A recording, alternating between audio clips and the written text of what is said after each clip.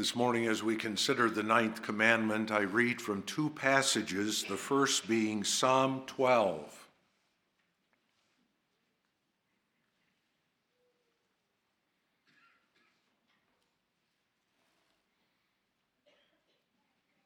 Psalm 12.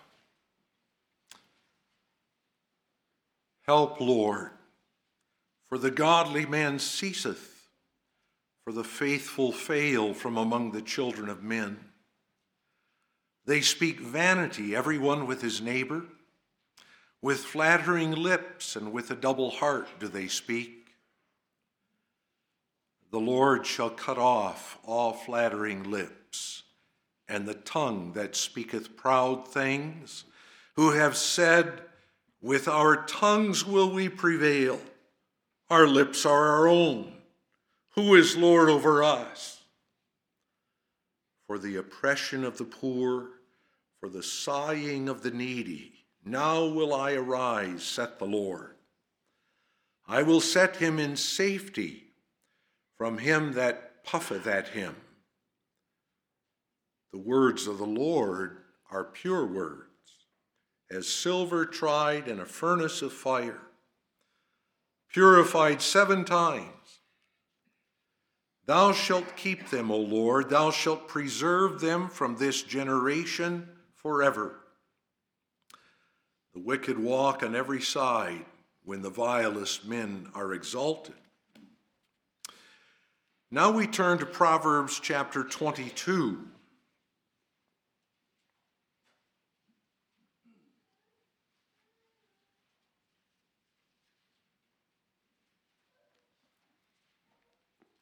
Proverbs 22. A good name is rather to be chosen than great riches, and loving favor rather than silver and gold. The rich and poor meet together. The Lord is the maker of them all. A prudent man foreseeth the evil and hideth himself, but the simple pass on and are punished. By humility and the fear of the Lord are riches and honor and life. Thorns and snares are in the way of the froward. He that doth keep his soul shall be far from them. Train up a child in the way he should go, and when he is old, he will not depart from it. The rich ruleth over the poor, and the borrower is servant to the lender. He that soweth iniquity shall reap vanity, and the rod of his anger shall fail. He that hath a bountiful eye shall be blessed, for he giveth of his bread to the poor. Cast out the scorner, and contention shall go out, yea, strife and reproach shall cease. He that loveth pureness of heart, for the grace of his lips, the king shall be his friend. The eyes of the Lord preserve knowledge, and he overthroweth the words of the transgressor. The slothful man says, there's a lion without, I shall be slain in the streets. The mouth of strange women is a deep pit. He that is abhorred of the Lord shall fall therein. Foolishness is bound in the heart of a child, but the rod of correction shall drive it far from him. He that oppresseth the poor to increase his riches, and he that giveth to the rich shall surely come to want. Bow down thine ear, and hear the words of the wise, and apply thine heart unto my knowledge. And that's as far as we read from that chapter.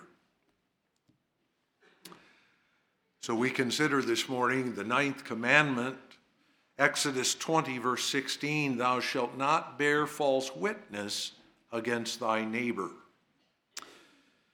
The Heidelberg Catechism expounds the ninth commandment in Lord's Day 43. Question and answer 112. What is required in the ninth commandment?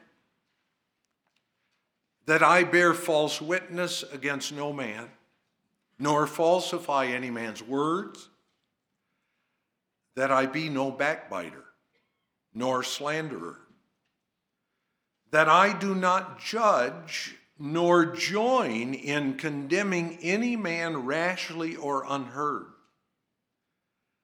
but that I avoid all sorts of lies and deceit as the proper works of the devil, unless I would bring down upon me the heavy wrath of God. Likewise, that in judgment and all other dealings I love the truth, speak it uprightly, and confess it. Also that I defend and promote as much as I am able the honor and good character of my neighbor.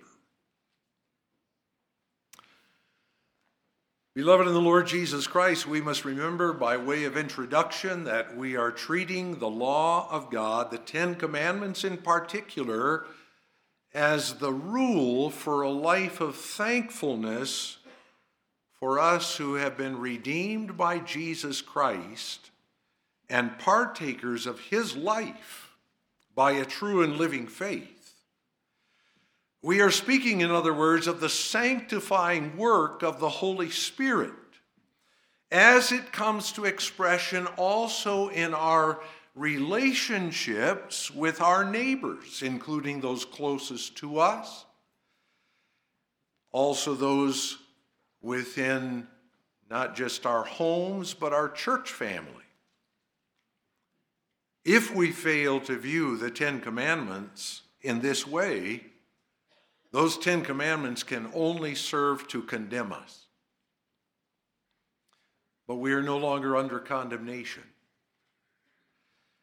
Christ has redeemed us from the curse of the law, being made a curse for us, and having conquered the power of sin and death by his own perfect satisfaction. We still have our sinful flesh, which we have to battle constantly. And from that point of view, each of the Ten Commandments still exposes our sinfulness and our need for Christ, our only hope in him. But when we stand before the law, also this ninth commandment, we do so standing beneath the cross. The ninth commandment confronts a sin so prevalent, so pervasive among us, that were we to lose sight of Christ, we would have no hope. And at the same time, only with our eyes fixed upon Christ do we fight against this sin and learn to guard our speech for the protection of the neighbor and the well-being of the church. The ninth commandment confronts the sin of lying or bearing false witness, but as the Catechism makes clear in expounding this commandment from Scripture, the violation of the ninth commandment is much more broad and penetrates far more deeply than the sin of lying. Let's hear it once again. What is required in the ninth commandment? That I bear false witness against no man, nor falsify any man's words. That I be no backbiter, nor slanderer. That I do not judge, nor join in condemning any man rashly or unheard, but that I avoid all sorts of lies and deceit as the proper works of the devil, unless I would bring down upon me the heavy wrath of God. Likewise, that in all judgment and all other dealings I love the truth, speak it uprightly, and confess it, also that I defend and promote as much as I am able the honor and good character of my neighbor. In that light, I call your attention to the ninth commandment from the viewpoint of its positive calling set forth in Lord's Day 43, promoting the honor and good character of my neighbor. We notice, first of all, the principle that underlies this commandment. Secondly, the warning. And finally, the correction, promoting the honor and good character of my neighbor. The principle, the warning, and the correction. The principle underlying the ninth commandment is that God has revealed himself by his name, a name which must be honored, and that he is a God of truth. So as we consider those two aspects of the underlying principle of the ninth commandment, I call your attention first to the importance of the name of God. And I do so because we must remember that even these commandments which pertain directly to my relationship to my neighbor have to do first with my relationship to God. To love the neighbor is to be an expression of my love for God. God has revealed himself to us by his names. It isn't my intention this morning to go into those various names of God by which he has revealed himself to us, but whether he sets himself before us in Scripture by the name God, or Jehovah, or Holy One, or the Almighty, or any number of lesser used names, each of those names says something about God, the God of our salvation, revealing various facets of his being and glory as the one who alone is God. And he's jealous of his name. He upholds the honor of his name, and he seeks his own glory. God's name must be honored. We saw that in the third commandment. Thou shalt not take the name of the Lord thy God in vain, for the Lord will not hold him guiltless that taketh his name in vain. God will see to it that his name is magnified, held in highest honor, and not misused or thrown about as profanity.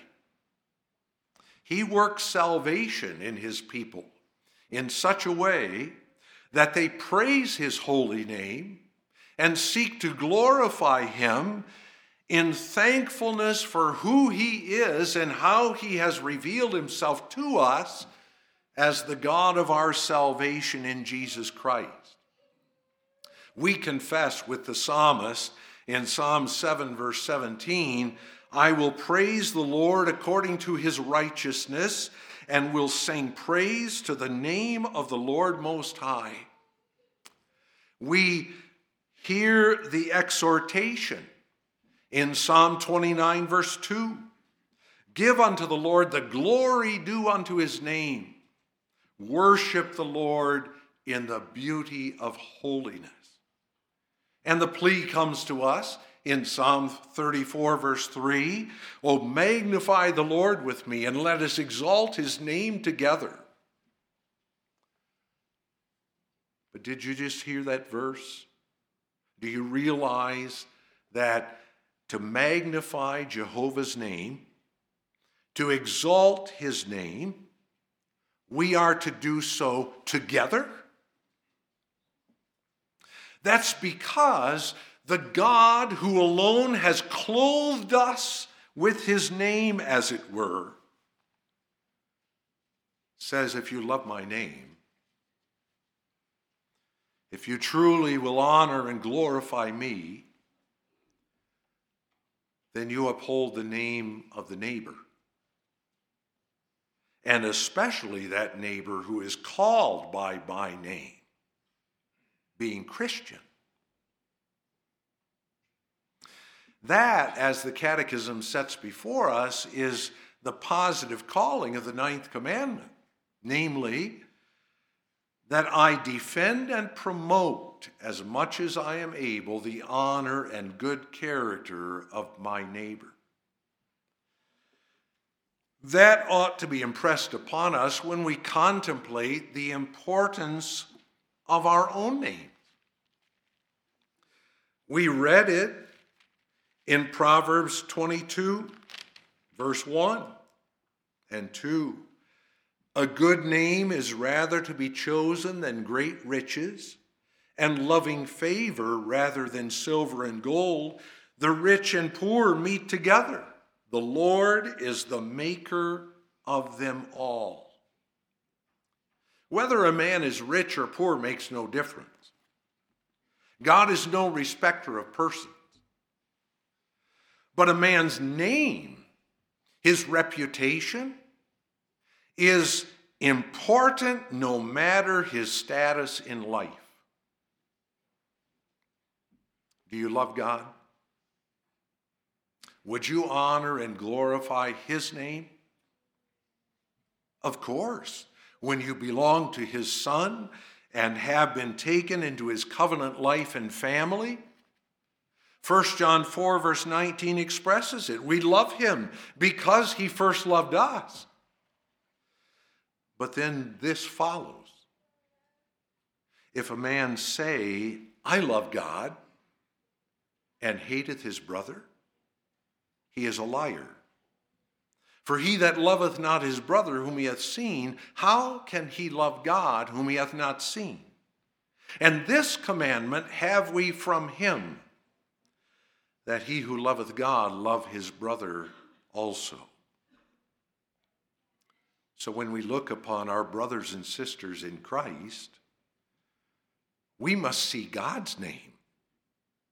We must see God's work. For in seeing his name, we also realize that he calls us to defend and promote as much as we are able the honor and good character of our neighbor.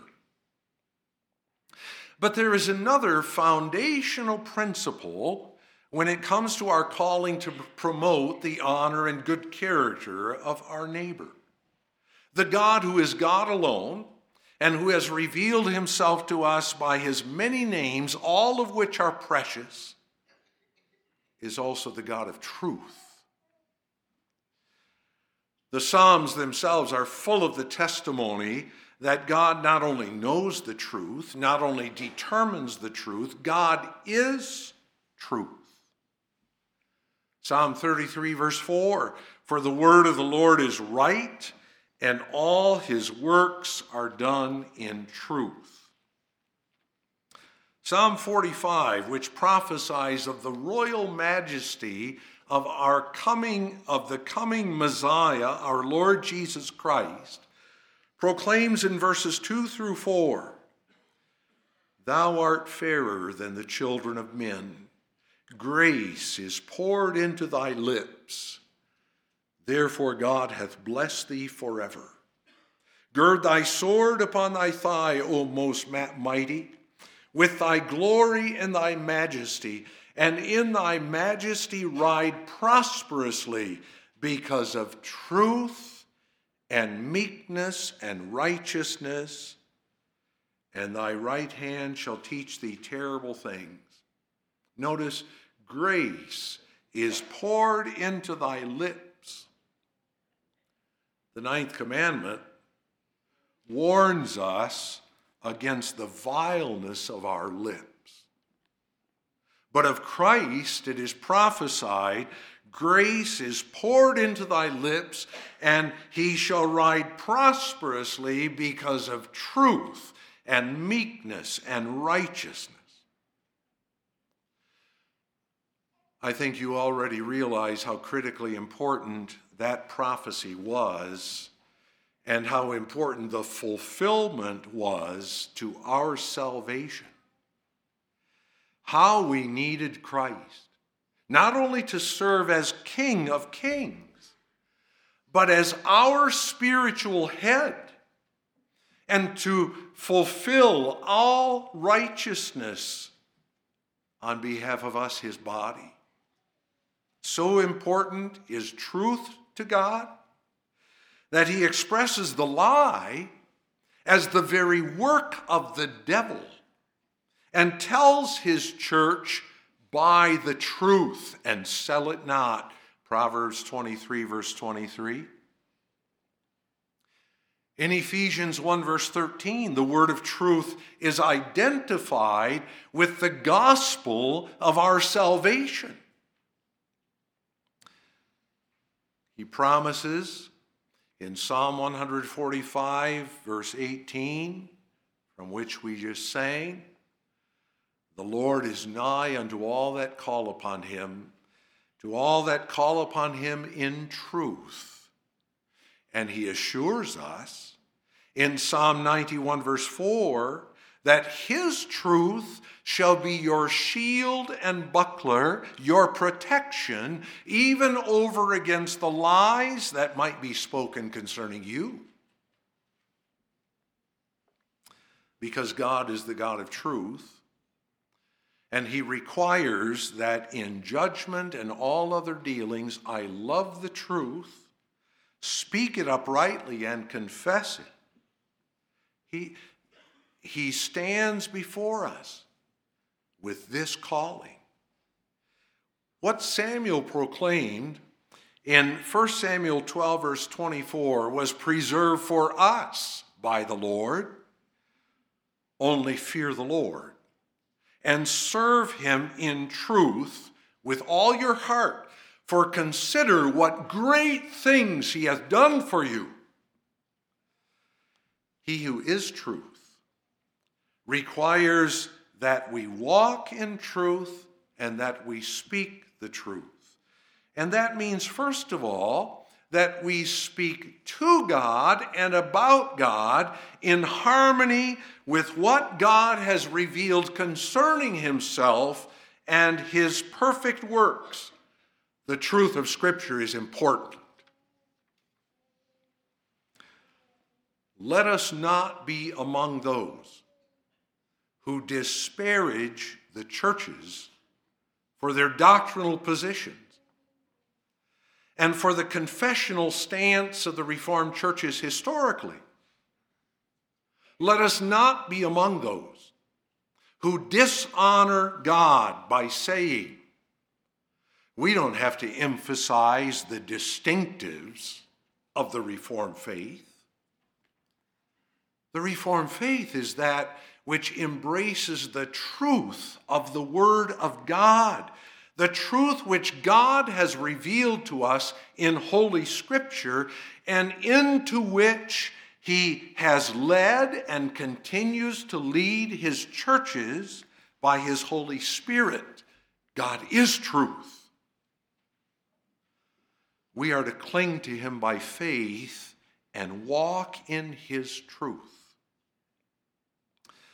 But this also means that we must speak the truth with and about our neighbor in a way that honors and glorifies the God of truth.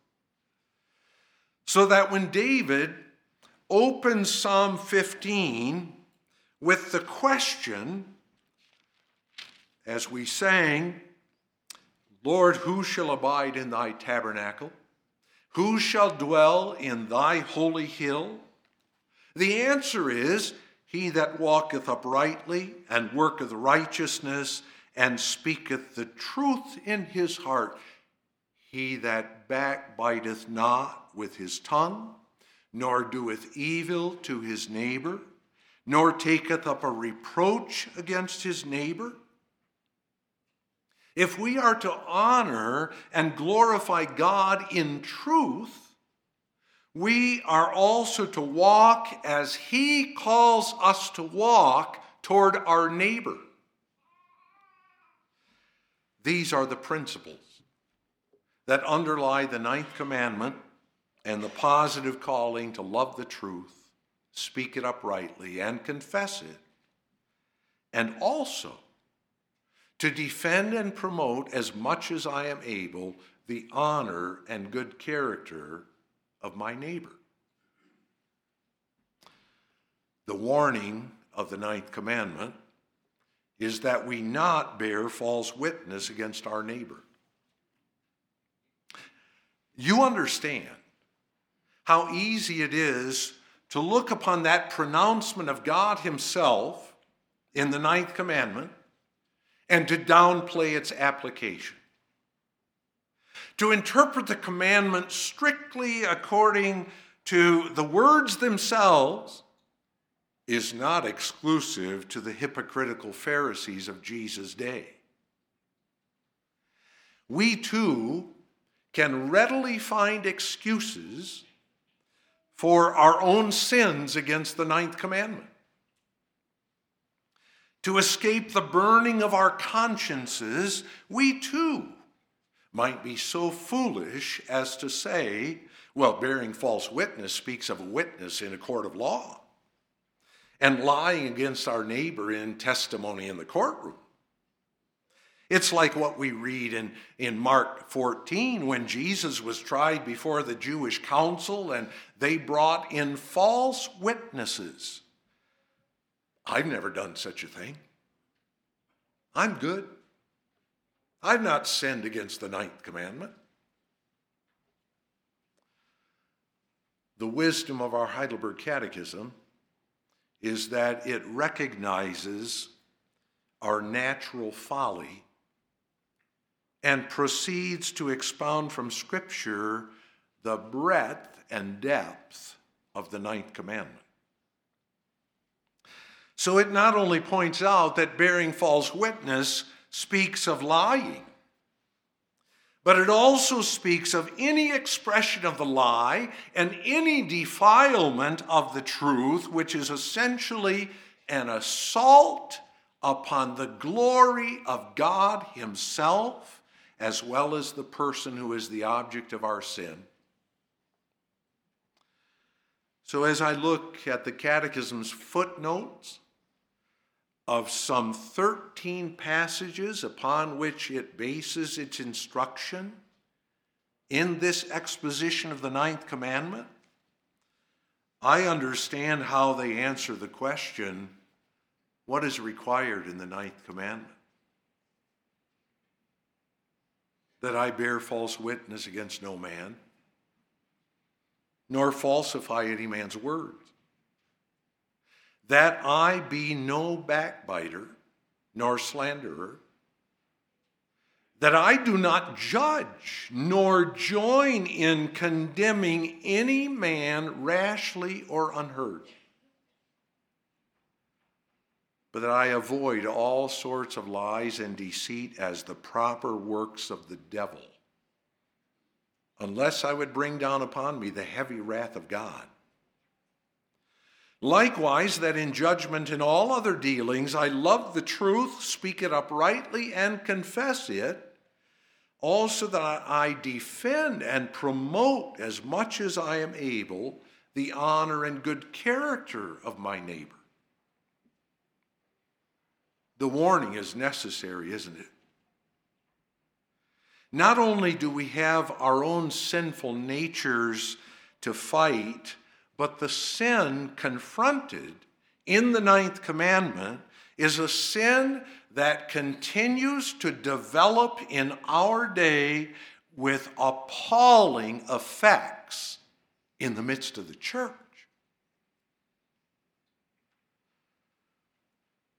Frankly, it is discouraging to faithful ministers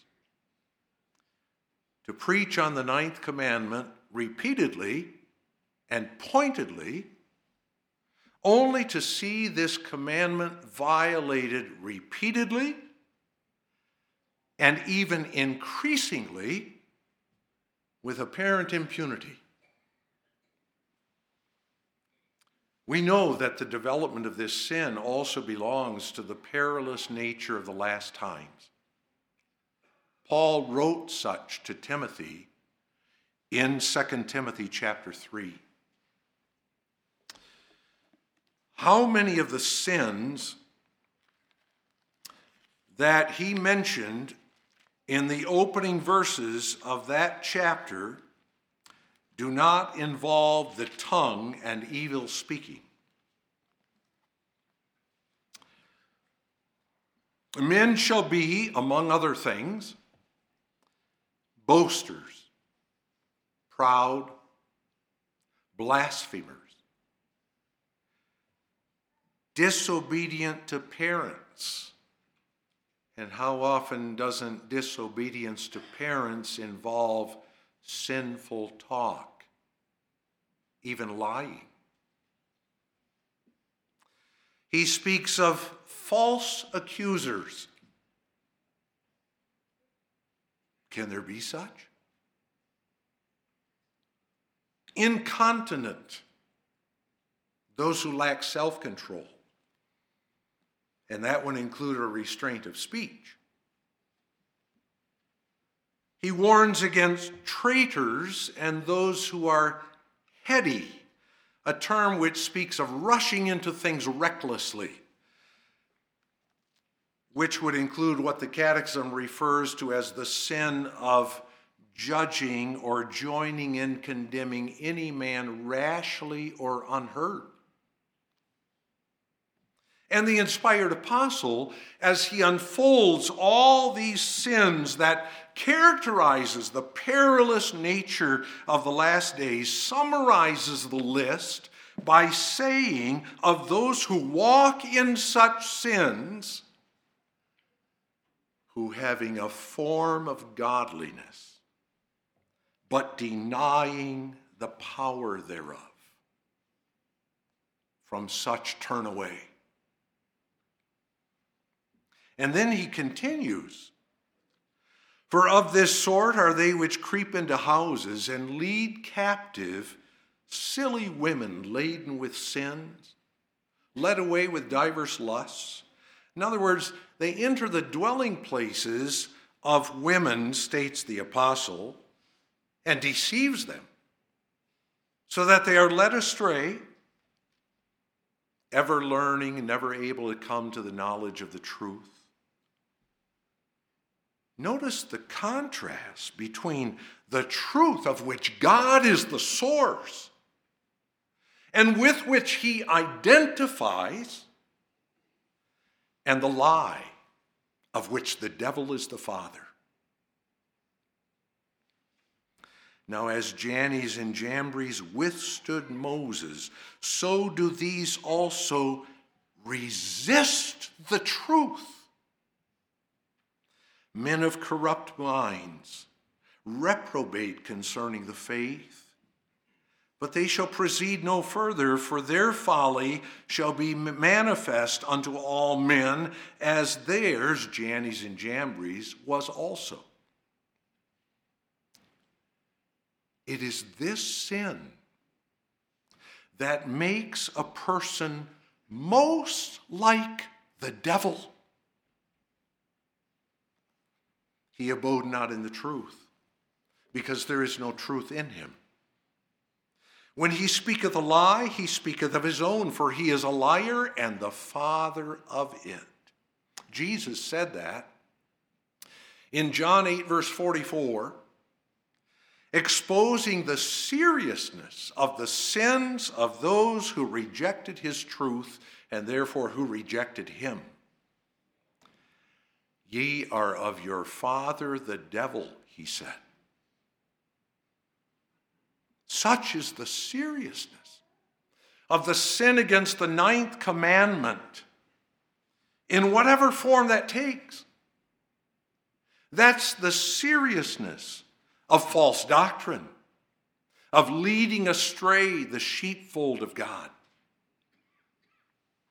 Every minister ought to shake in his boots over the seriousness of his calling to be faithful to God's truth. But that's the seriousness of our living in the truth, also in our relationship to the neighbor, and especially to our brothers and sisters in the church. As I said earlier, this sin has increased. We live in a world in which our leaders think nothing of backbiting and slandering and bearing false witness in order to advance their own political agenda. the news media, prophets, from blackening the names of many and encouraging people to join in condemning those who do not conform to their agendas. But the ungodliness of the world has swept like a hurricane through the church.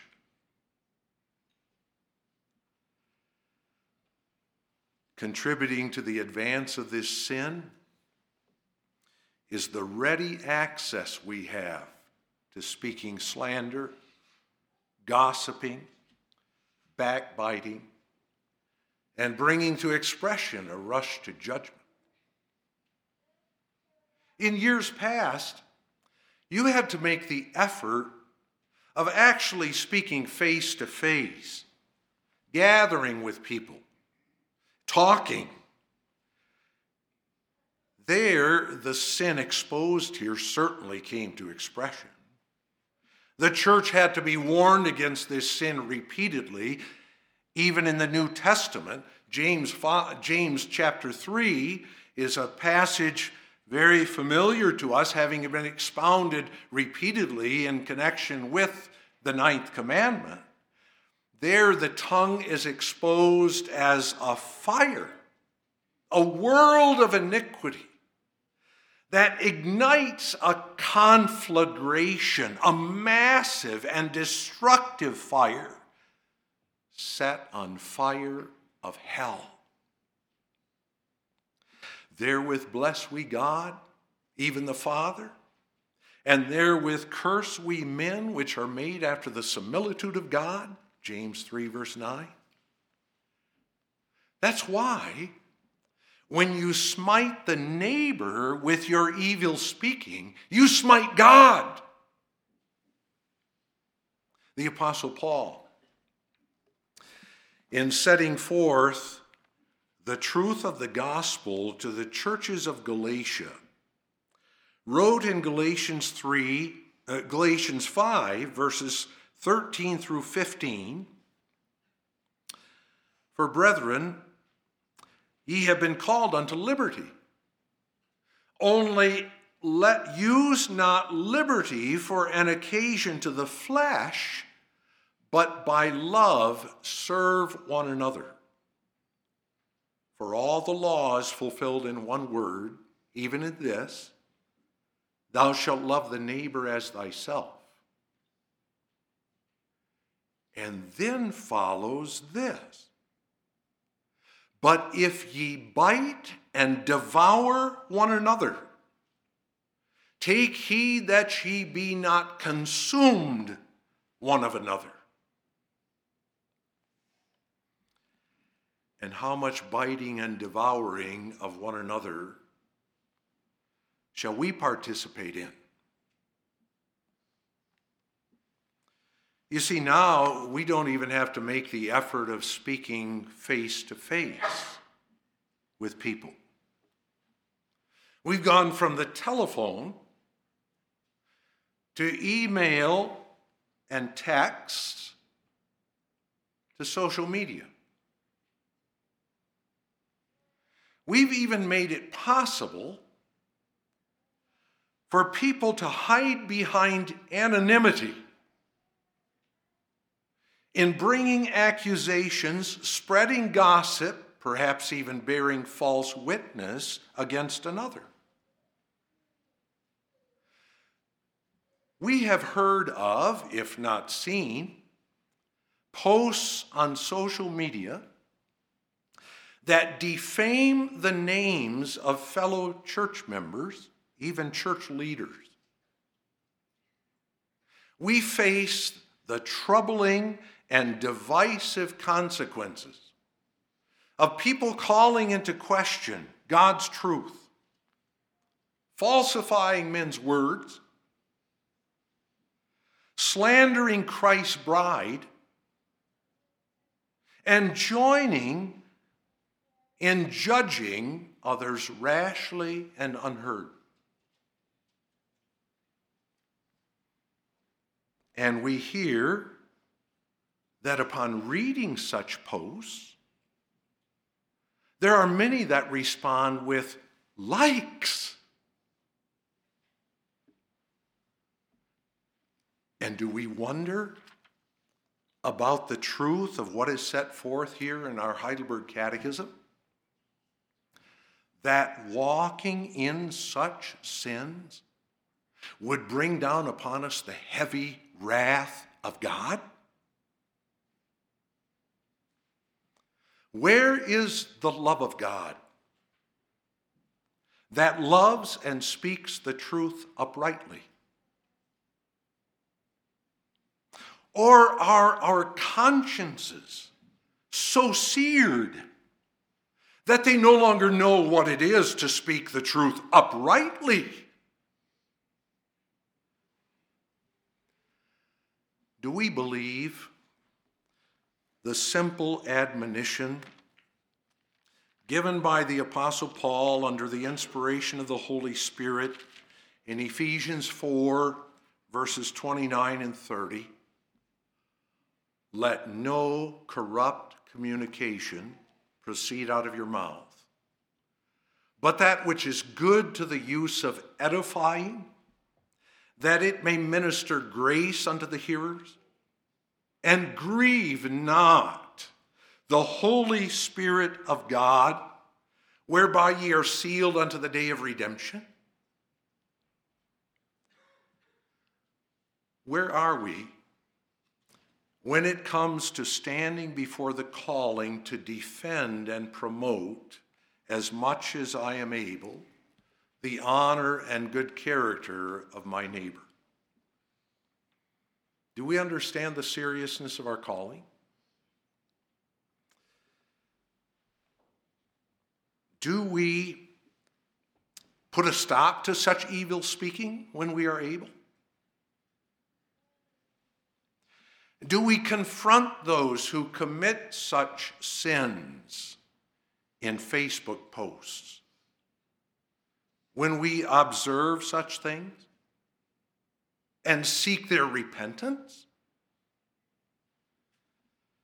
And failing to secure their repentance, do we bring it to the elders of the church to pursue with the loving exercise of Christian discipline? These are life and death matters. Do we understand that? Do we dare stand in contempt before the living God when it comes to the ninth commandment? Let all bitterness and wrath and anger and clamor and evil speaking be put away from you with all malice, and be ye kind one to another, tender-hearted, forgiving one another, even as God for Christ's sake hath forgiven you. Scripture makes clear that those who walk in such sin, those who persist in impenitence, show themselves outside the kingdom of God. May God mercifully bring to true repentance.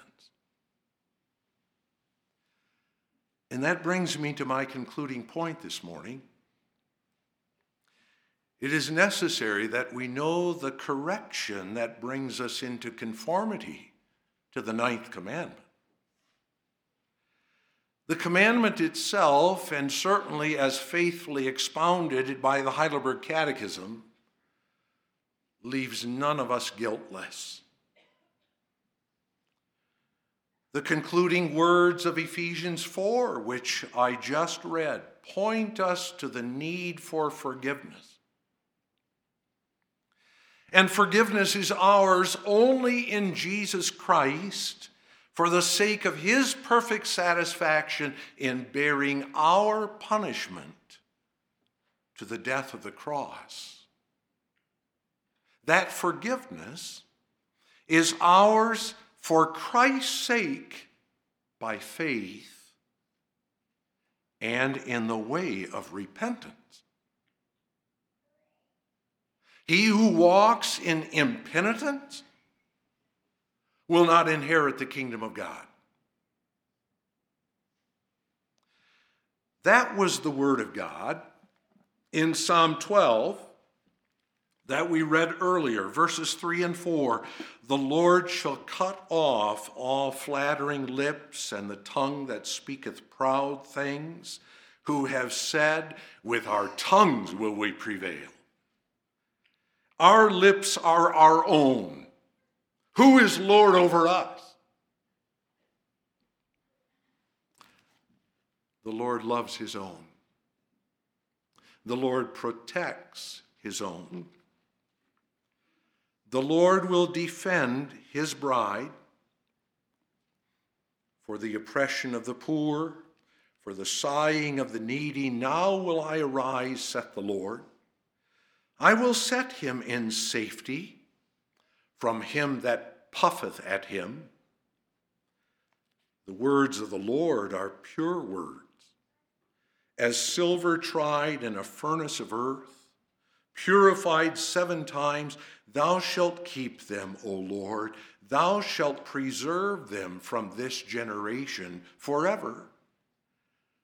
The wicked walk on every side when the vilest men are exalted. In Christ alone is our righteousness. In Christ alone is our life, which means in Christ alone do we walk in love for God and for the neighbor. Do you love him? Then you also love his people.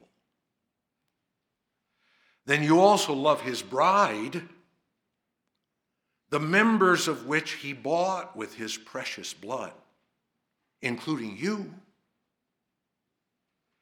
In that knowledge, which is the knowledge of truth, the knowledge of faith, you will love the truth, speak it uprightly, and confess it. In that knowledge, which is the knowledge of faith, you will also defend and promote, as much as you are able, the honor and good character of the neighbor. Amen.